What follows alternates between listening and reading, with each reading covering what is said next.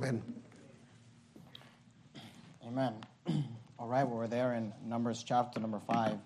And of course, on Sunday nights, we are going through a study in the book of Numbers, a chapter-by-chapter study in the book of Numbers. And tonight, we're calling it our Wilderness Wanderings. And of course, the book of Numbers is the book that gives us the wandering of the children of Israel through the wilderness. We haven't actually started their wandering yet. In the first 10 chapters or so is them preparing to begin this journey. And tonight, we find ourselves in a very peculiar chapter in Numbers chapter number 5. And I'll just go ahead and kind of give you the outline in advance if you'd like. For those of you taking notes on the back of your course of the week, there's a place for you to write down some notes. And I've outlined this chapter under maybe 3 different headings. The first one you could call cleanliness, and that is going to cover verses 1 through 4. The second you could call confession, and that'll cover verses 5 through 10. And the third you could call curses, and that'll cover verses 11 through 31.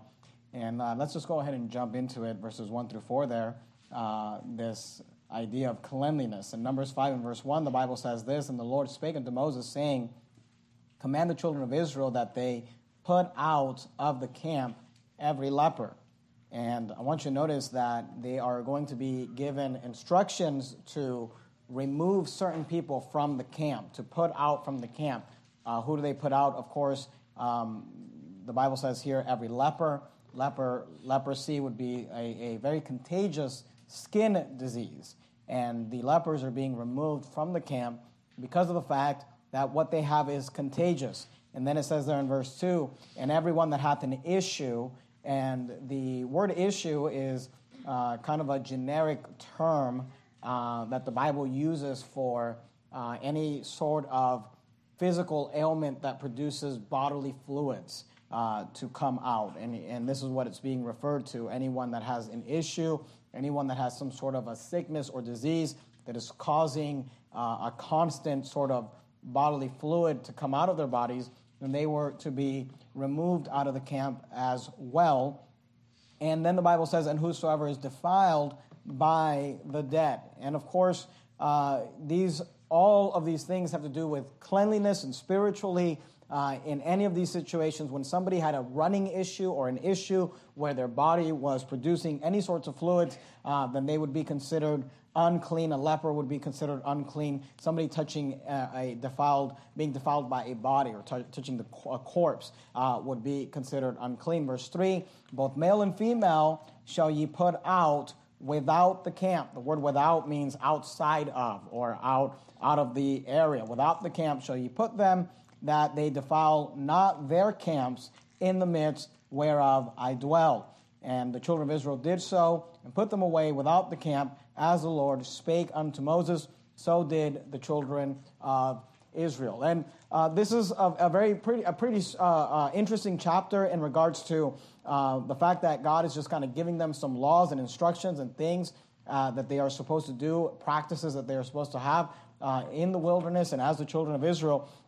And I'll just kind of go through this chapter by maybe giving you an explanation and giving you an application and explaining what is being taught here and what is being said, and then giving you some sort of application to go with it. And just to explain these verses, what we need to understand is that these people are being put out of the camp.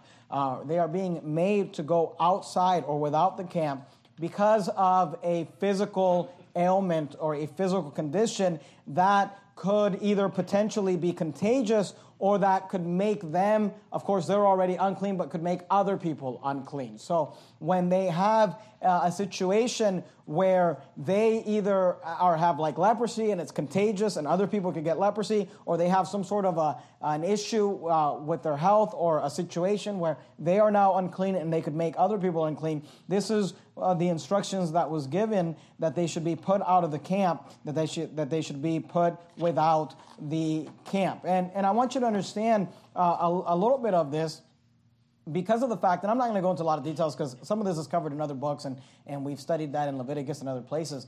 But when these people were being put out of the camp, sometimes people read that and they kind of get offended at God, and they're like, that's not very nice. But you have to understand, this was done for the good of everyone else.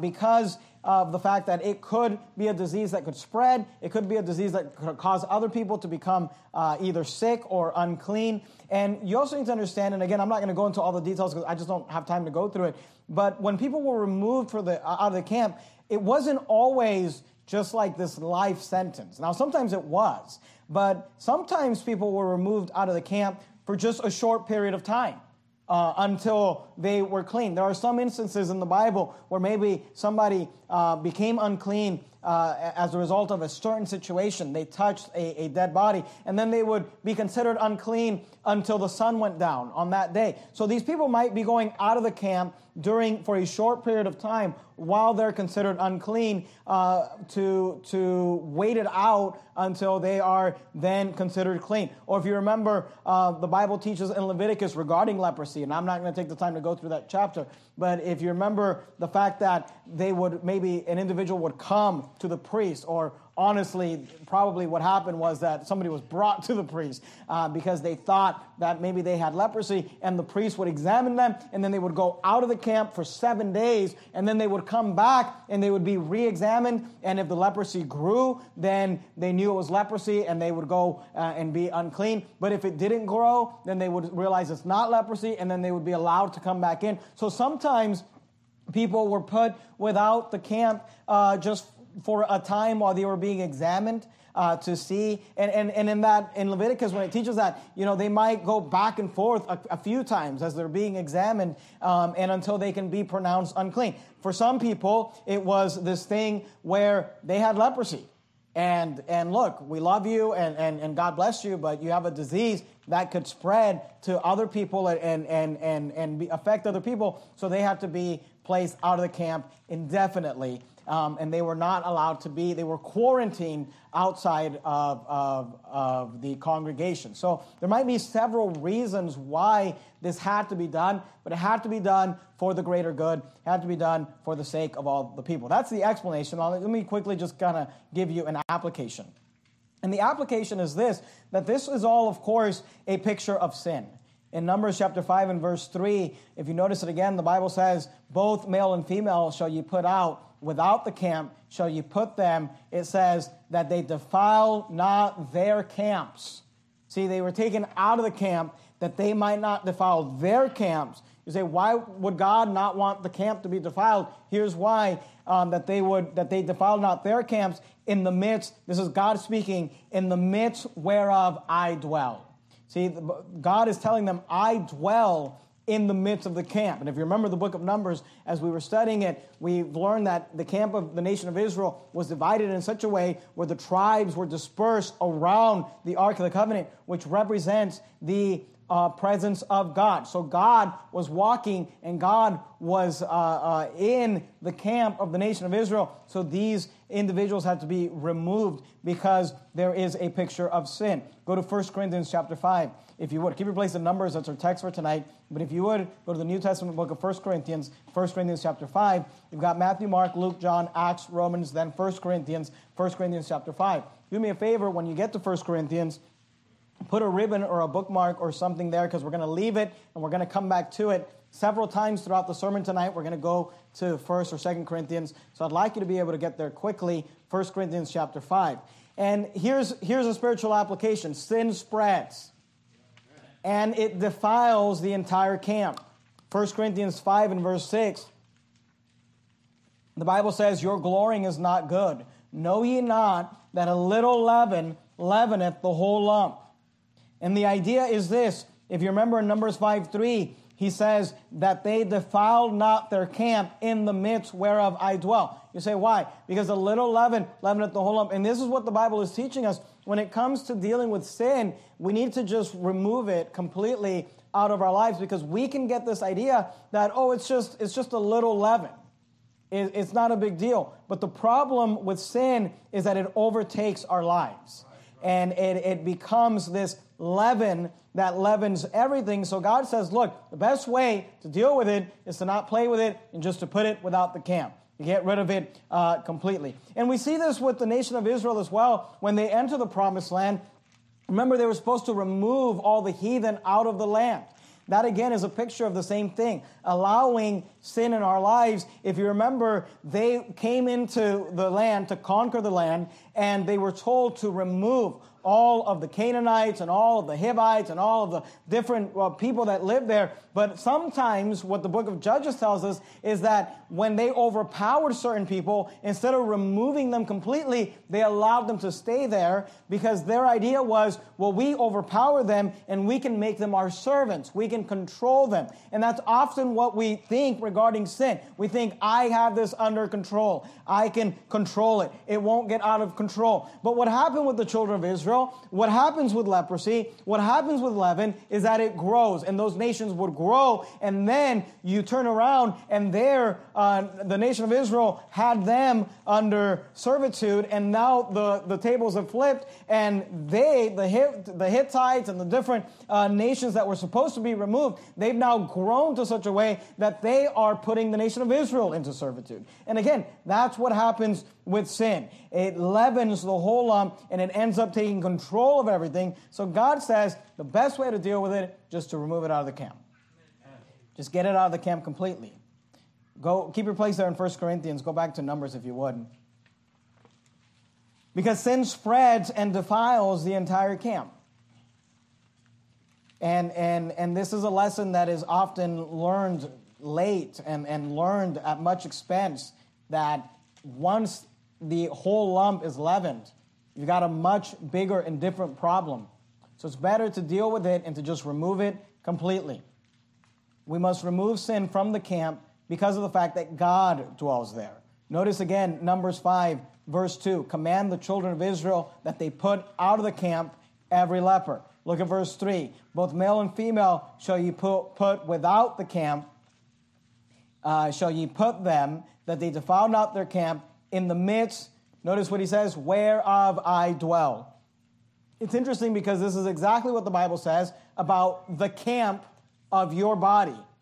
If you can go back to 1 Corinthians, I asked you to keep your place there. We were in chapter 5. Just flip over to chapter 6, 1 Corinthians chapter 6, and look at verse 19. The Bible says, what? Know ye not that your body is the temple of the Holy Ghost, which is in you, which ye have of God, and ye are not your own, for ye are bought with a price. Therefore glorify God in your body and in your spirit, which are God's. See, the Bible says that your body, that my body is the temple of the Holy Ghost. He dwells here. So just like the nation of Israel, the camp represented the fact that the nation of Israel had God dwelling in their midst, and because God was dwelling in their midst, they had to remove that which was undefiled, which was defiled and unclean. They had to remove it out of the camp and take it out without the camp. The Bible teaches that your body and my body is the temple of the Holy Ghost, and that God dwells there. So therefore, we must also remove the sin out of the camp because God dwells there. He says, whereof I dwell. Keep your place there in 1 Corinthians, if you would. Go back to Numbers chapter 5. So we see this lesson on cleanliness, verses 1 through 4, where God says, look, there's some things you just got to get rid of. There's some things that they could hurt others, they could spread, their defilements, and they need to be removed out of the camp. He says, whereof I dwell. Then in verses 5 through 10, we see this portion that I've entitled Confession. And in verse 5, the Bible says, and the Lord spake unto Moses, saying, and I want you to notice that I didn't just divide this chapter up just how I wanted. It's actually divided for us with the headings. If you look at verse 1, and the Lord spake unto Moses, saying. If you look at verse 5, and the Lord spake unto Moses, saying. If you look at verse 11, and the Lord spake unto Moses, saying. So this chapter is actually divided into these sections. So the first section, dealing in verses 1 through 4, has to do with removing that which is defiled and which is unclean out of the camp. Then verses 5 through 10, we have a different section and a different thing that is being dealt with. In verse 5, the Bible says, and the Lord spake unto Moses, saying, speak unto the children of Israel, when a man or woman shall commit any sin that men commit to do a trespass against the Lord, and that person be guilty. Now, here's what's very interesting about this portion of Scripture, is that what's about to be explained is what you are to do when you sin against another individual and you hurt another individual. And he's going to give them the steps to take that if I sin or offend or hurt someone else, that what it is that I'm supposed to do to make it right. What's interesting is that when the section begins, it says that if when a man or a woman shall commit any sin that men commit to do a trespass against the Lord. So he says the sin is against the Lord, but when you hurt and sin against somebody else, here's how to deal with it. And it's not the Bible trying to be confusing here, but it's this understanding that though we do sin against other human beings, and when we do that, we should make that right. Ultimately, all sin is against God. And we should never get this idea that what the passage is teaching us is don't get this idea that I sinned against God, so therefore I can hurt others and not make it up to them.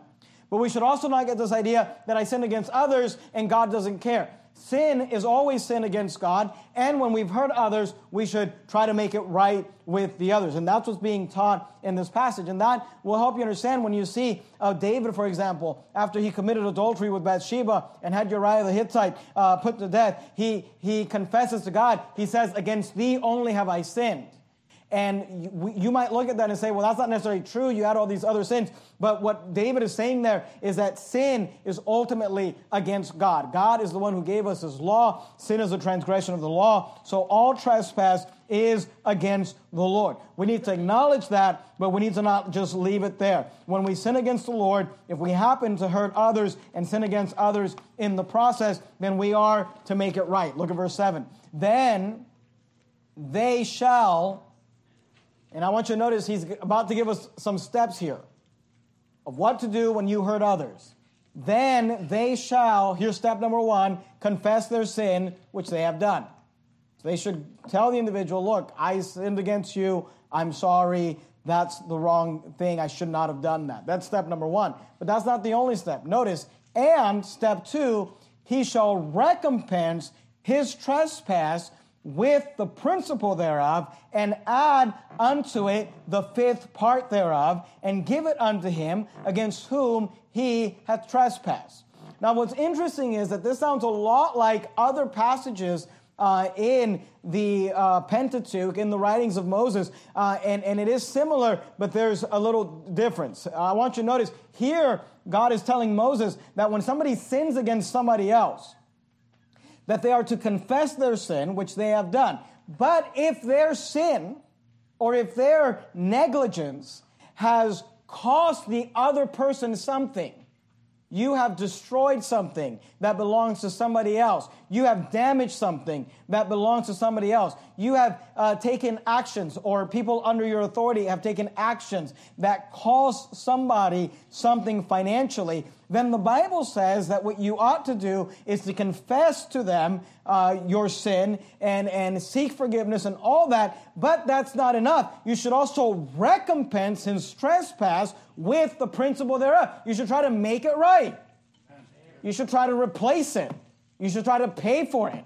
You should try to pay for what you cost them. And that's not even enough. Notice what he says. He shall recompense his trespass with the principle thereof, and add unto it the 5th part thereof.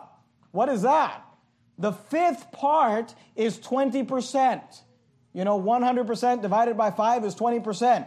What the Bible says here, and what God is teaching, is that if I take action that causes you, injures you in such a way, it costs you a tangible amount of money, then not only should I make that right and pay you for the principle thereof of that damage, but then I should also add 20% just as an inconvenience fee. Do you understand that? Because the Bible says, look, you say, what is being taught here? What is being taught is personal responsibility. Now, this is brought up in other passages in regards to stealing. That if somebody steals something from someone and it's found out, then they are to pay it back, and they're supposed to add 20% to that as well. And that is true. But that's not necessarily the context here. Now, that is true, and that is part of the Word of God. But here's not necessarily that you sinned, that you stole something, is that you sinned against someone. You did something that hurt them, that caused them a certain amount of pain. So you are to make it right, you are to pay it back, and you are to pay 20% above that. And obviously in the world that you and I live in, you know, we have insurance and different things like that, so it's maybe a little different. But the point is this, like, let's say that I was driving recklessly and I, you know, being stupid, I just ran into your fence. I just destroyed your fence, right? You know, Pastor Menace is coming over for dinner to your house, and I'm just being reckless and stupid. I just run into your fence. Well, then what is Pastor Jimenez supposed to do? Is he supposed to get out of his car and say, man, I am so sorry. I am sorry about this. What's for dinner? Is that the right response? You know, the right response is this.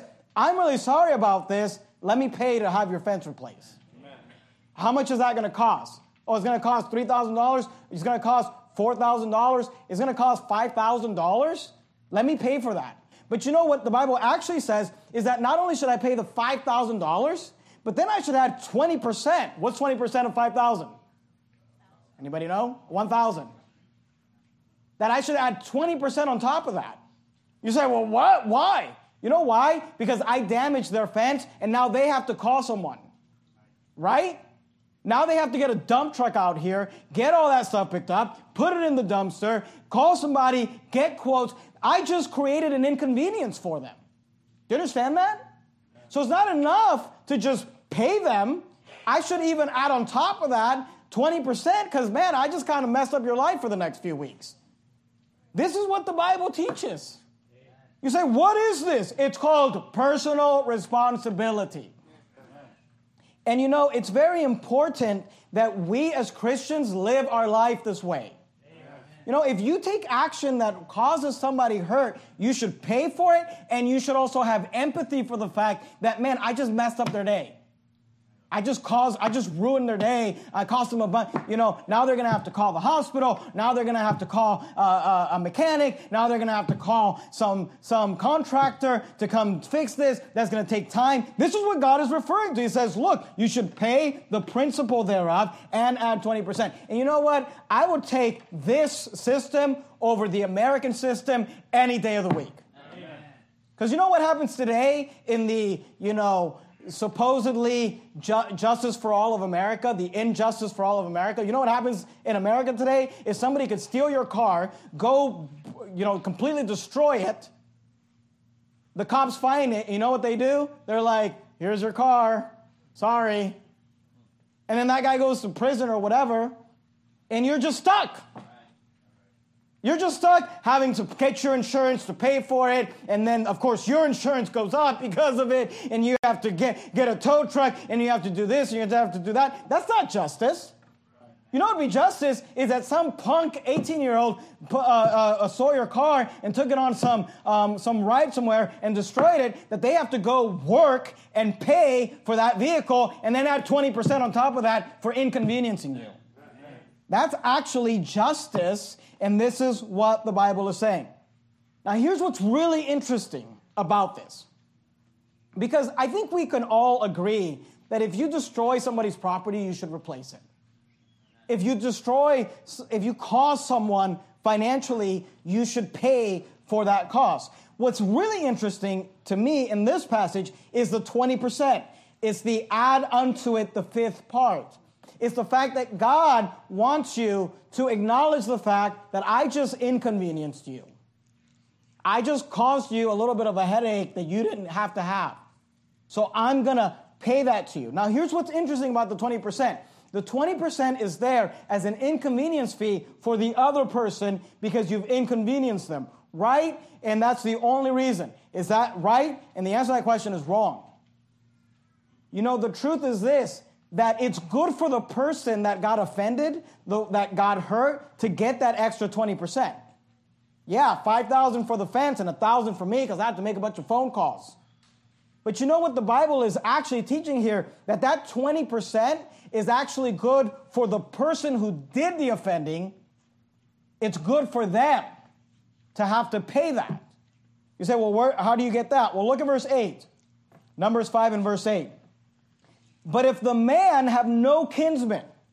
So now we're talking about a situation where somebody hurt someone and it injured them or it cost them financially, and this person is going to go confess their sin, and he's going to pay the principal thereof and add unto it the fifth part. But the problem is that the individual they owe the money to is gone. Maybe they're dead, or maybe they moved. So now what do? Do you get to say, score, I don't have to pay the 20% anymore? Look at what the Bible says, verse 8.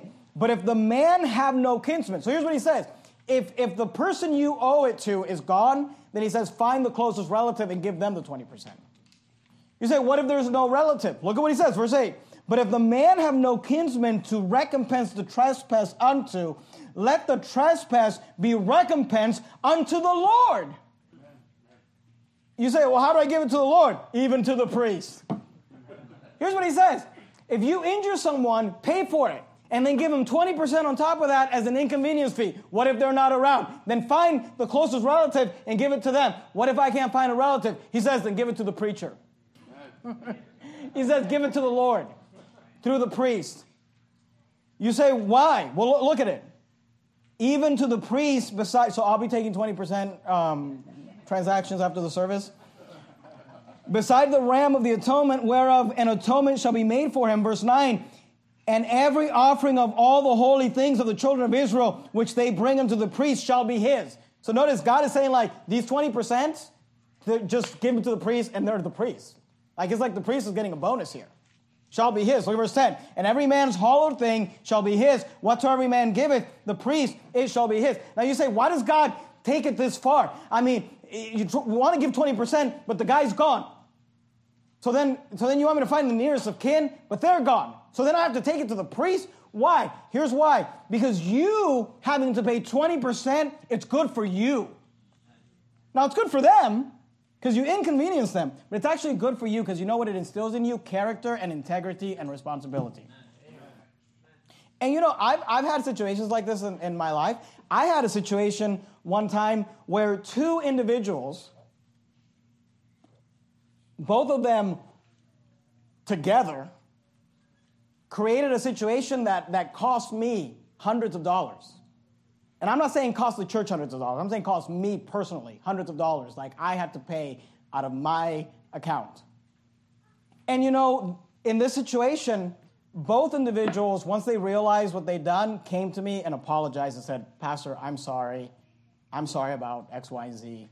But you know what's interesting? One said, I'm sorry. And of course, I always forgive people when they ask for forgiveness. I said, I forgive you. And then it's just like they walk away. The other one came to me privately, obviously separately, and said, Pastor, I'm sorry. I'm sorry about X, Y, and Z.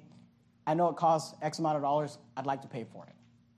And, you know, here's the truth. I didn't take it because I'm a pastor, so I'm not going to take money from anybody. You know, I'm like, hey, it's fine, no problem. But you know what? Guess which one I had more respect for? Guess which one I was probably less resentful towards?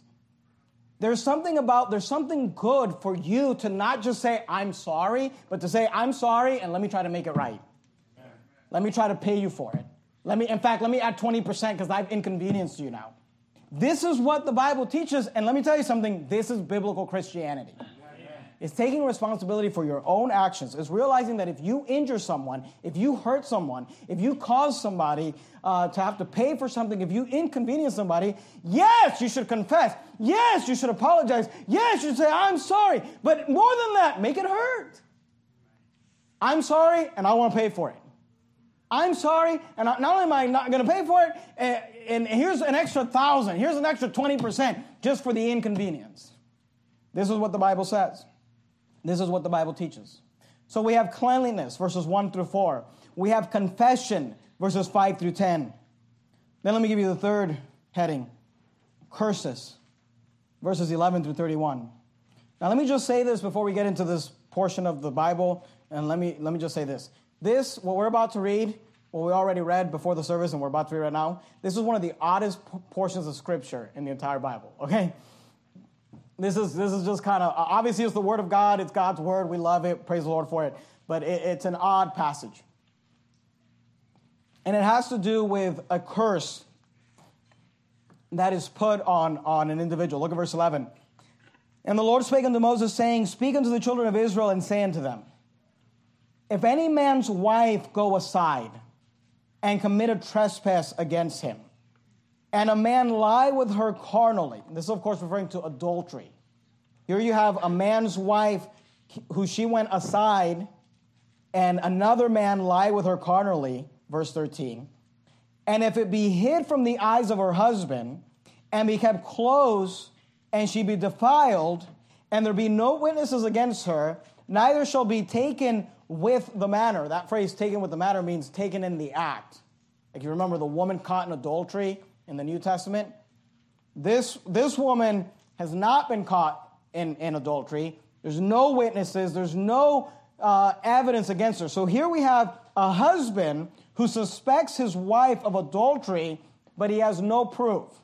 It's just something he kind of feels, and maybe he's putting things together, but there's no witnesses. She wasn't taken in the act. He just thinks this is the case. Now, here's what's interesting about this passage. Look at verse 14. And the spirit of jealousy come upon him, and he be jealous of his wife, and she be defiled. Or if the spirit of jealousy come upon him, and he be jealous of his wife, and she be not defiled. Now, I want you to notice that God is acknowledging here that this could be founded or unfounded. This could be a guy who's legitimately concerned about his wife committing adultery, and she has. Look at verse 14. And the spirit of jealousy come upon him, and he be jealous of his wife, and she be defiled. But then there's another situation, or if the spirit of jealousy come upon him, and he be jealous of his wife, and she be not defiled. You see that? So God is acknowledging the fact that just because somebody was taken through this ritual does not mean that they did anything wrong. They may have, they may not have. She may have been defiled, she may not have been defiled. But what happened here is that the spirit of jealousy came upon her husband. Now, keep your place there in Numbers and go to Exodus if you would. Exodus chapter 34. If you go back, you have Numbers, Leviticus, Exodus 34. And let's just talk about the word jealousy real quickly. I've taught you this in the past, but I just want to show it to you again. In our modern times, the word jealousy is always used in a negative context. People always speak of jealousy as a bad thing. Like, oh, he's just a jealous husband, or she's just a jealous wife. But I want you to understand that in the Bible, the term jealousy is always a positive thing. It's a good, it's right to be jealous. Now, there is a negative aspect to jealousy, or what we would call jealousy in our modern times, but the Bible does not call that jealousy. The Bible calls that envy. So when we think of jealousy negatively, what the Bible would call that is envy. And then what the Bible calls jealous or jealousy is actually a positive thing. Let me just give you some examples. Exodus 34, look at verse 14. Exodus 34:14. For thou shalt worship no other God, for the Lord, notice what the Bible says, whose name is jealous, is a jealous God. So jealousy is not a bad thing. The Bible says that the Lord's name is jealous, and he is a jealous God. But it is a sin to be envious. Go to Proverbs real quickly. Proverbs 23. If you open up your Bible just right in the center, you're more than likely to find the book of Psalms. Right after Psalms, you have the book of Proverbs. Proverbs chapter 23, and look at verse 14. Proverbs 23 and verse 14. Proverbs 23:14. Let not thine heart envy, notice the words, let not thine heart envy sinners. Let not thine heart envy sinners, but be thou in the fear of the Lord all the day long. Go to Proverbs 24. Look at verse 1. Proverbs 24, verse 1. Be not thou envious against evil men, neither desire to be with them. So notice that the words jealousy and envy are similar, but one is good and one is bad. You say, what's the difference? Well, here's what you need to understand. Jealousy in the Bible is when someone is jealous over that which belongs to them. You understand that? Envy is when somebody is experiencing the same feeling as jealousy, but is towards something that does not belong to them. So for a husband to be jealous over his wife is, according to the Bible, an appropriate thing. For a wife to be jealous over her husband is an appropriate thing because that's her husband. That's his wife. She should want all his affection. He should want all her affection and her love and all that comes with that. So being jealous over that which you have, which belongs to you, is appropriate, which is why the Bible says, for thou shalt worship no other gods, for the Lord, whose name is jealous, is a jealous God. God says, look, you are my people, you belong to me, so don't go worship some other God because I'm jealous. But God is righteous in his jealousy because we belong to God. And a husband is righteous in his jealousy because his wife belongs to him. Or a wife is righteous in her jealousy because her husband belongs to her. But being envious is wanting or desiring something that does not belong to you. And that is sinful. To want somebody else's wife or somebody else's husband or somebody else's life, then that is a sinful thing. So in the Bible, jealousy is directed at something that belongs to you, that is righteously yours, and that is justified. And envy is directed at something that does not belong to you, and that is a sin. So I just want you to understand the biblical teaching on that. Go back to Numbers chapter 5. And let's look at this story. Numbers 5 and verse 14, and the spirit of jealousy come upon him. So again, this is justified in the sense that it is appropriate for a husband to have the spirit of jealousy come upon him, and it is appropriate for a wife to have the spirit of jealousy come upon her. And the spirit of jealousy come upon him, and he be jealous of his wife. Notice, and she be defiled, so she's guilty in this case. Or if the spirit of jealousy come upon him and she be jealous of his wife and she be not defiled, so she is not guilty in this case. Here's what that tells us. That just because someone has the spirit of jealousy does not necessarily make them right.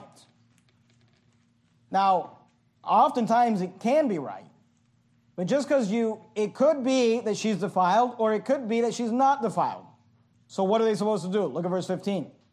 Then shall the man bring his wife unto the priest. And he shall bring her offering for her, the 10th part of an ephah of barley meal. And he shall pour no oil upon it, nor frankincense thereon, for it is an offering of jealousy, an offering of memorial, bringing iniquity to remembrance. So the husband is supposed to bring the wife unto the priest, and then he's supposed to bring her the offering, that comes with it, and bring it to the priest. Look at verse 16. And the priest shall bring her near and set her before the Lord, and the priest shall take holy water in an earthen vessel, and of the dust that is in the floor of the tabernacle, the priest shall take and pour it into the water. So the priest was supposed to take holy water. Somebody's going to ask me where that came from, and of course, the Roman Catholic Church. No, I'm just kidding. I don't know. It's holy water. Well, the word holy means separated, so it's probably just water that's been set apart for this purpose. So he's supposed to take holy water in an earthen vessel, so like a bowl or a cup made of earth, and then he's supposed to pick up dust that is in the floor of the tabernacle and put it into this water and put it into the water. So the priest is going to prepare this cup of holy water that is going to be cursed, and later on it's called a bitter water. Look at verse 18. And the priest shall set the woman before the Lord and uncover the woman's head and put the offering of memorial in her hands, which is the jealousy offering. And the priest shall have in the hand the bitter water that causeth the curse. Now, actually, this last year at the Red Hot Preaching Conference, Pastor Berzin actually preached the whole sermon out of this chapter. And he actually brought this up, which I thought was interesting, here in Numbers 5:18, where it says that the priest, the first part of verse 18, and the priest shall set the woman before the Lord and uncover the woman's head. Uncover the woman's head. You're there in Numbers 5:18. Go back to 1 Corinthians just real quickly. And let me show this to you. I recently was preaching at a camping trip for Pastor Berzin's. And I preached a sermon there. I preached it here first. If you remember, I preached a sermon called The Origins of Man. And it was really just kind of like educational type sermon. I read a lot from other secular books, and we talked a lot about history. And when I preached it here, it was perfect. It was great, and I'm sure it was great there too. But I preached it there, and it's kind of a camp setting, so it's just kind of a really intellectual type sermon in like a very like relaxed and camp setting. So after the sermon, I was joking with Pastor Burzins, and I'm like, hey, I'm sorry, maybe this was not the right setting for this type of sermon. Maybe it was an odd sermon. And he's like, oh, you're just getting back at me for preaching that weird sermon at the Red Hot Preaching Conference about, about the woman with the swelling or whatever. So anyway, I just thought that was funny. But when he preached that sermon, he brought this out, this part I thought was very interesting. I'd never really seen it before. But where it says there in Numbers chapter 5, in verse 18, it says, and uncover the woman's head.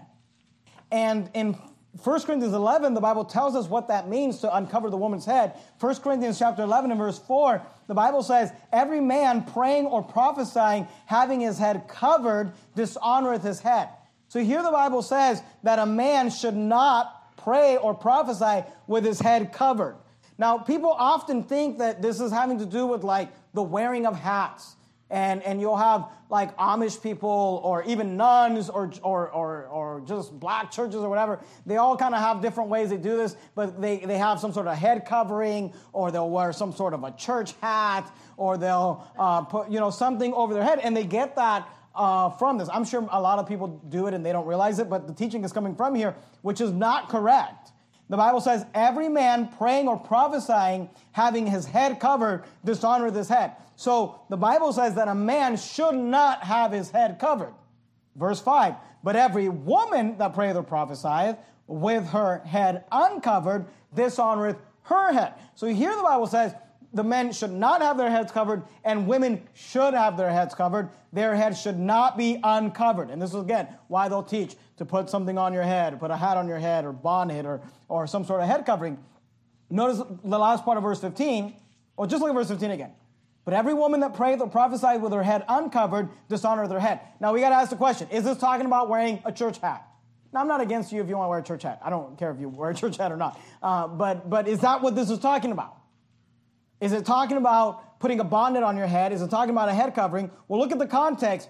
For that is even all one as if she were shaven. So he says, look, when a woman is praying or prophesying with her head uncovered, Paul says, then she might as well just shave her head. Now, if he's talking about a head covering, would that make any sense? Would it make any sense to say, look, if you're going to come to some black Baptist church where all the women wear church hats, but you're not going to show up in a church hat, then you might as well just shave your head. Does that make any sense? It doesn't. You say, well, why does he say shave your head? Here's why. Because the context of covering your head or uncovering your head doesn't have to do with putting something on your head. It has to do with the hair on your head. That's why he says if a woman is going to uncover her head, she might as well even all one as if she were shaven. Look at verse 6. For if the woman be not covered, let her also be shorn. Here's what he's saying. If she's not going to cover her head, then she might as well just be shorn. What does the word shorn mean? Shorn means to cut off. And to have your hair in the Bible shorn is to have a haircut much like the haircut I've got on right now. Just kind of like, I like this haircut because I don't have to comb my hair. I can just get up and go, and I've got a lot of white hairs because of all of you. So this keeps it from being shown a lot, So he says, for if the woman be not covered, let her also be shorn. But if it be a shame for a woman to be shorn or shaven, here's what he's saying. He's telling a woman, if you're going to uncover your head, then why don't you just go ahead and shave it? And a woman would respond and say, well, that's shameful. I don't want to shave my head. Well, he says, if it be a shame for a woman to be shorn or shaven, let her be covered. He says, if you don't want to shave your head, then make sure your head is covered.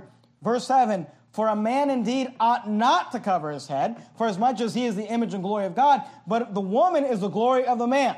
So what is being taught here? What's being taught is this, that men should have short hair and women should have long hair. Amen. That's what's being taught here. And it says, if you don't want to have long hair, women, then just go ahead and shave it all off. And you say, I don't want to shave it off. Then have it long. And just so you see the context, look at verse 14. Doth not even nature itself teach you that if a man have long hair, it is a shame unto him? So, the Bible teaches that men should have short hair and women should have long hair. And by the way, this is why the unisex movement, the transgender movement, is trying to move us away from this, where everybody just has the same haircut and everybody. But God says, I want there to be a difference between males and females. I want them to look differently. And look, sometimes I preach this and then people want to ask all sorts of questions like, well, how long does it have to be? Or how short does it have to be? Look, I don't know. The Bible doesn't say that. This isn't the military, like it has to be like, half an inch off here and cut. Look, I don't know. But here's what I will say, guys. If you got to ask the question, is my hair too long? If you got to ask the question, is my hair too long? It's too long. And if you got to ask the question, is it too short? Then it's too short. We don't have to come up with all these rules like, you have to use the number 2 guard and the number 3 guard. But don't. Look, just if you got to ask the question, then there's a problem. And if anybody walks up to you and says, you got long hair, man, it's too long. And the idea is that God wants men to have long hair. But good night. Sorry, that's for when I preach at the other church. God wants men. I hurt my neck. I don't know how some of you guys do that all day. God wants men to have short hair, and God wants women to have long hair. I only bring all that up to say this, that the Bible calls a woman having short hair as having her head uncovered. Go back to Deuteronomy chapter 5. Not Deuteronomy, Numbers chapter 5. I have like a concussion, I think. Numbers 5. Look at verse 18. And the priest shall set the woman before the Lord and uncover the woman's head. So when we compare spiritual with spiritual, what's going on here? The priest is going to give her a haircut. He's going to cut her hair, not shave it, but cut it short enough to where it would no longer be considered long, it would be considered short. He's going to uncover her head. What's going on here? What's going on here is that this event is going to be shameful for this woman either way. Because let's say she's guilty. Well, we're going to see it in a minute. Her belly's going to swell and her thigh's going to rot. But what if she's innocent? She still has to walk around with this haircut. So the entire community is going to know her husband was suspecting her of something. The point is that this is going to be shameful either way for this lady. Look at verse 19. Let's say she's guilty. What happens? Numbers 5:19. And the priest shall charge her by an oath and say unto the woman, if no man have lain with thee, and if thou hast not gone aside to uncleanness with another instead of thy husband, be thou free from this bitter water that causeth the curse. But if thou hast gone aside to another instead of thy husband, and if thou be defiled, and some men have lain with thee beside thine husband, then the priest shall charge the woman with an oath of cursing, and the priest shall say unto the woman, the Lord make thee a curse and an oath among thy people, when the Lord doth make thy thigh rot and thy belly to swell. Now, what does that mean? I don't know, and neither do you, I'm sure. But it does not sound good. Verse 22. And obviously this is supernatural, right? Because drinking water with dust in it is not going to make your thigh rot and your belly swell if you've been guilty of adultery.